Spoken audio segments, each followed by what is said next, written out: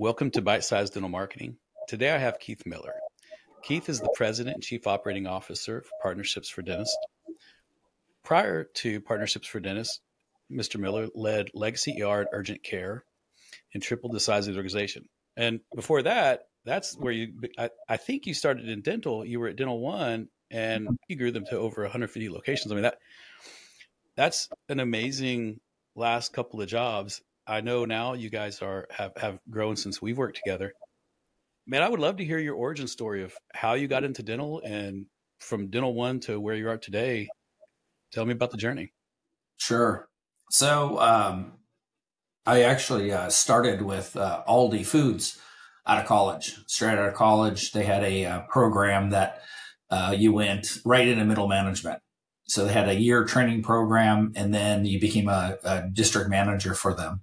And I did that for a couple of years. I got promoted to a director of operations, and I was responsible for 3 different states, for Ohio, Michigan, and New York. And then in 2000, I lived in Ohio. And in 2000, I moved down to Texas, and I started up a company very similar to the Aldi down here. And the sponsor, the wholesale company that sponsored me was actually Kmart's wholesaler. And in 2 years, we opened up 22 grocery stores. It was a beating. We worked very hard. But at that same time, Kmart went bankrupt. And that caused the company, was called Fleming, to go bankrupt. So I got to see an actual $21 billion company go bankrupt in a matter of days. So obviously they had no use for in bankruptcy for a brand new 22 store grocery chain. And so I left there and happened to meet up with the CEO of Dental One. And Dental One had just formed in Texas, and they had bought a bunch of practices and put them together, but really didn't have a game plan to organize things and get them strategically on the same platform and, get everyone educated on the business and growing the business. And with my education through Aldi predominantly on how to manage people and lead people and be able to have good organization and accountability, that we were able to put together a really great team at Dental One. We built it up to, I think it was around 70 practices, and we sold in 2008 to MSD Capital. And then a year later, we did a rather large merger with a company called Dental Care Partners out of Cleveland. And then we became Dental One Partners. So I combined those two companies, and we continued to grow. And that was up until 2015. And I decided to leave there and then go to Legacy ER. Very unique concept, great company. I did that for 2 years. And it just so happens my non-compete was up. And I had an opportunity to meet Dr. Signani, who owns Encore Enterprises, and start up Partnerships for Dentists. And so that was 2017. Since then, we've grown pretty significantly, that we're at 35 locations. And our concept is to partner with dentists and help them with their business and help them take some chips off the table from an ownership standpoint, but at the same time, help them relieve them of all the headaches of having to do all of the management of their practice. And so today we have partnerships in our practices. We do about 100 million in revenue, and we still continue to grow. So we're excited about where we are. We're excited about our future. And, it's always been an exciting industry to be in. How do you balance the coming into a practice, working with a dentist who's probably owned their own practice for several years or perhaps decades? What in your mind is the best case scenario of coming in and partnering with someone? You know what? We're very, I guess, hands off in that standpoint that we only, get involved in the practice to the levels that the doctor wants us to.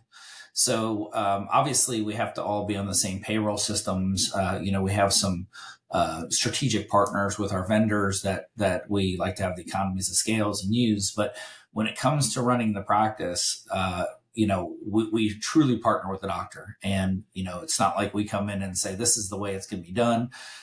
Truly, it's like, hey, we may see some opportunities. We discuss those with the doctors. And is that something that they recognize and they want to try to improve the practice, or that's something they don't want to do? But it's definitely not top down from that standpoint. It's more of a partnership that we just want it to be a win-win. And when you have actual partners in your practice, they have equity value. And in our business, equity value really is times a multiple. So when you help a practice become more productive, or you help them save money, the owners are benefiting from that. And in a lot of cases, significantly, because of the type of the multiples that our companies are worth. So it's really it's a strategic partnership that hopefully that everyone can see a big picture, and hopefully in the long run that the doctor's going to be with us for a long time, and they can see a significant growth in their nest egg and the retirement because of their affiliation with us. Yeah, you've sold to private equity, and I've been part of some things, and it's life-changing money, and where your salary tends to go to sustaining the lifestyle and income rises to meet expenses. But those equity and the first bite and the second bite of the apple tend to be potentially add generational wealth sometimes. Yeah, absolutely. And we like to explain that to doctors that the money that you pay for a practice upfront when you're buying a percentage of equity from the doctor, that's well and good. But truly, the biggest upside is their equity that they own, and over time, that equity can grow significantly, like you mentioned. And not only that, we're a little unique in the fact that we give distributions. So, in some cases, there are companies in our industry that the companies don't always give distributions, that their equity is kind of captured into the company, and they get to see an upside once the company sells. But obviously, if the company never sells or the company doesn't do well, their money is captured there. And right. In our company, that we do give quarterly distributions, so the doctors are actually pulling a significant amount of money out of the practice on a quarterly basis. So it's a constant and consistent return versus having to maybe hope and pray for 5 years down the road that the company will sell and have a big upside to it. No. Now, did we just hit on the two biggest challenges that you are typically faced with doctors and overcoming is, stay out of my clinical care, and how am I going to cash in this future equity I have in the parent company? Does that tend to be the two biggest, challenges that they have to join? Well, I think there's a lot of perceptions and potentially misperceptions of what it's like to be with a DSO, and everyone does things a little different. I've been doing it long enough that I think we found a pretty good sweet spot and balance. One thing that doctors need to understand, and we try to educate them, that if we were to purchase a percentage of their practice and it did no better 5 years from now than it's doing today, then we've all lost. And, truly anyone who would want to invest in our company and, potentially buy out the investors in our company, they don't want to buy an asset that sits the same, right? They want something that will grow. It's no different than you and I, if we were to buy a share of Apple or Tesla or Microsoft or whatever. Like, if those companies don't have growth or significant growth, then guess what? The share price goes down. And that is something I think is probably one of the least represented or most misunderstood portion. Is there's a lot of companies that will tell doctors, hey, you don't have to change a thing. Just stay the way you are. And unfortunately, that is not what people want to invest in. They don't want a consistent flat line. People want an investment that's going to go up. And so, I think one of the bigger struggles is telling our story, because a lot of us do the same things or similar things, but telling our story through numbers to show that we actually have an impact on doctors' lives financially. And we actually, first year that typical practice that affiliates with us, their earnings or EBITDA goes up by 30% or more. And so that means that, first year that the doctor's equity value has gone up by 30%, which if you times that versus a multiple ends up being a really big number. And those are the things that are more understanding, because doctors just aren't used to dealing with numbers or dealing with these markets and financial trading and so forth. So the education process, when everyone is selling, so everyone's selling what they think the future will look like, it's more of the doctor being able to understand that and understand the differences, and then understand, which of the companies are actually going to be able to deliver on the promise that they're telling them. Yeah, I always admired the way that you spoke about the dentist and in meetings with them, and then privately, as you and I were talking about practices and how to market it several years ago. And if you're just on the outside looking in, some DSOs will say anything they can do to get their foot into the door, even you don't have to change anything and everything's gonna be fine. But like, of course you have to change things, and of course you have to grow your business, because you're absolutely right. Like, no one wants to buy a business that you want to sit stagnant in. I think that the dentists need to understand that there is a level of growth and maturity and evolution that needs to occur. Now, I love the 30% EBITDA improvement that you mentioned. Being so quickly in that first year, do you find it's mostly the economies of scale around solidifying the vendors and different avenues they use and revenue cycle management? Or are you layering in additional treatments? Like, what encompasses the bulk of that 30% EBITDA growth? It is mostly economies of scales, the contracts that we have. We have incredible vendors that we work with. I think up and down the P&L, from an expense standpoint, probably almost every line except labor, that we can help them, achieve a better result on cost. We don't do anything with labor. Like, we don't try to cut people or do anything like that. But from a cost standpoint, we can help. Definitely on an RCM standpoint, that we have great people that work in our RCM department that help go clean up their AR. So we always see a big bump on the collection side, because we're cleaning up a lot of AR that potentially wasn't paid attention to or followed up on with the insurance companies and so forth. So I think it's a mere basket of opportunities, and every practice is a little different. But, as long as we can have a positive outcome and a positive impact at the end of the day, that's kind of our scorecard. And really, that's what I tell doctors is, if you're interviewing each company, I'll show you all the practices that we bought in the last, 6 years, 7 years, and we'll show you each one, how each one did the year after we bought them. And I would challenge anyone to do that with any other company that's, we're, potentially going to work with them, and see if they have that same type of scorecard. Because I think that's where we excel. One of my best friends, he used to run business development for a man named Bob Johnson. Bob Johnson, was the first Black billionaire and bought and sold hundreds of companies in a year. And Tarek and I have an interesting history. He's an amazing human being, and I love him dearly. But he said something that I will take to my grave. He said, "It is easier to divorce your wife than it is your business partner sometimes, and you better pick them good." And man, I think about that every time I get, pitched a deal or something like that. It is a marriage it is a financial marriage a lot of times. And I think you need that trust to have the confidence that everyone's doing what they say and saying what they do consistently enough to grow the organization. Yeah. I use that analogy all the time. And when I talk to potential doctors and tell them, hey, listen, this is a big commitment. And, I think doctors at times see the dollar signs of things and say, yeah, I'd love to sell my practice. But I still want every bit of the ownership autonomy that I used to have.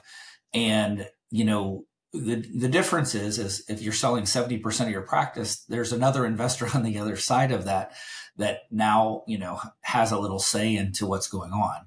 And, in our world, it's very, I guess, partnership oriented. It's not top down, kind of heavy handedness, but, it is that balance of saying, hey, I want it all, right? Like I want the money for my practice, but I still want everything to be exactly the same. And I want to be able to do everything the way I used to have. But unfortunately, that when you do get married financially in a partnership in business, that there is another party there that, has a bit of a say so and what's going on. And it's, I think it's how you treat that partnership is what makes it successful or not. And I think that's probably one of the more difficult parts of doing this business is maybe the intention of what the doctor wants out of it versus what the future may look like together with a partner. And that's one of the harder parts of trying to make sure you have a successful go forward relationship. And,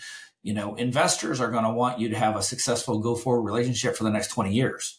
Like they're not thinking about this as a 5-year deal or a 10-year deal.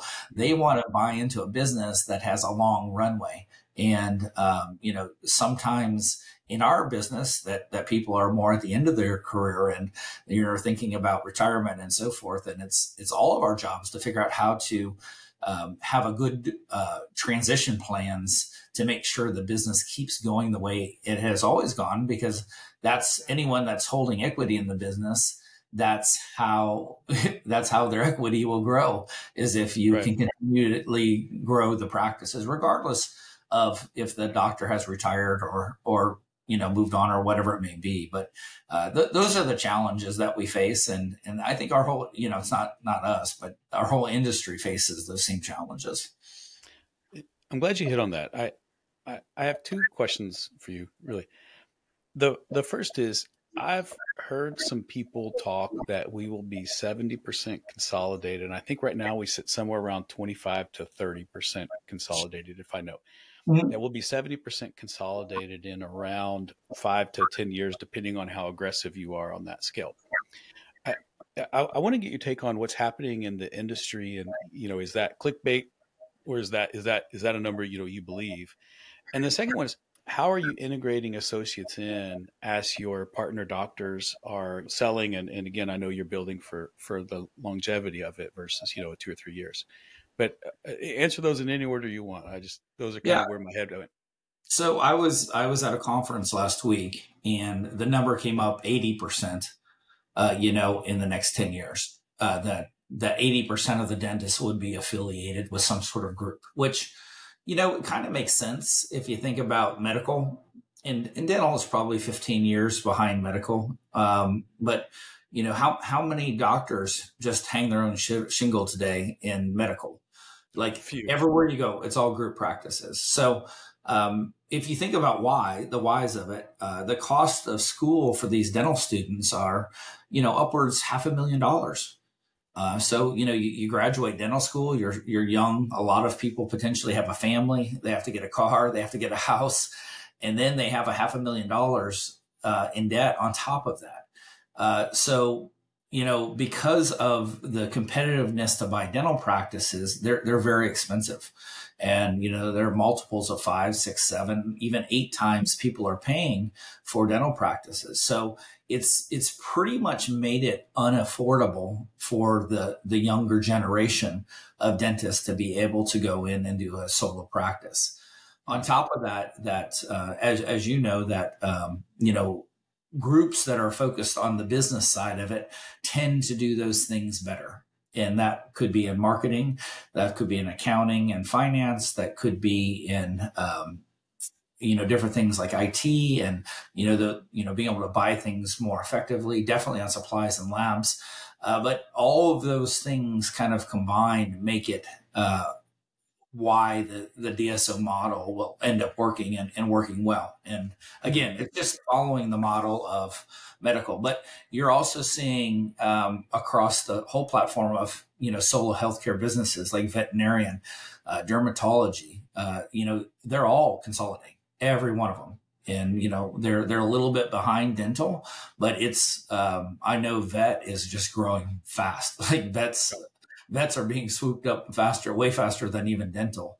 So, I think all those things together, that I don't think it's a pipe dream or clickbait. I do think it's potentially, where we're going to be in the next 10 years. Mm-hmm. And then the second question is with the associates, and so that's a tougher one because it's a transition, and potentially your more experienced doctors are more productive than your doctors that are young.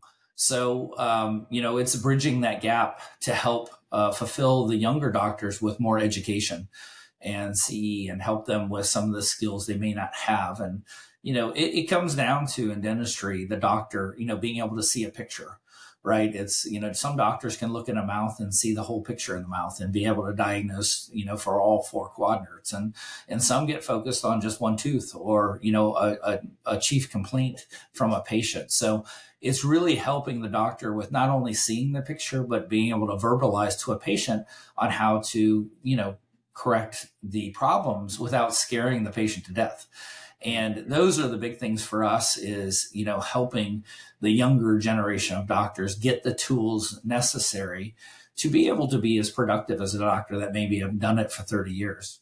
And also looking at some of the newer procedures and things like implants and maybe, invisible braces and things like that can help, having those in their treatment mix to make sure that they can, help patients with as much treatment as they possibly can without having to refer it out to a specialist. I'm glad that you hit on, adjacently CE. How do you handle CE in the partnerships for dentists? I mean, do you have a list of, hey, we love these? Do they get to decide their own? Talk me through a little bit of how, you would roll out clear aligners, or you would roll out implants into a practice. Yeah, we have, true great relationships with our vendors, and anything from endo to implants to invisible braces, our vendors completely support us. And we're getting ready to plan an event in September for implants for our doctors. And there's already 30 doctors that want to attend. So, in those things, we actually have in all of our contracts that we'll pay an X amount of CE for our doctors. And in these cases, when we work through our vendors, we try to do it for free. So it doesn't cost the doctor anything but time. So it's truly, aligning with the right partners in the industry, be it if it's implants, invisible braces, and whatever it may be, that they can help us with those trainings and make it affordable for both us and the doctor. No, that's great. And Keith, gosh, we're coming up on time, and I'm so appreciative of your time. And man, I miss working with you. I loved working with you a few years ago. It was a great ride, and I know that as you grew, we've all moved on. But thank you so much for your time, and man, I wish you the best of luck. Yeah, well, thank you. And I definitely, starting the company, we partnered with you guys from day one, and you really helped us bridge a gap from, being infantile till we could get more juvenile and grown up and figure things out. But it was great working with you, and we certainly cherish and appreciate those early years together.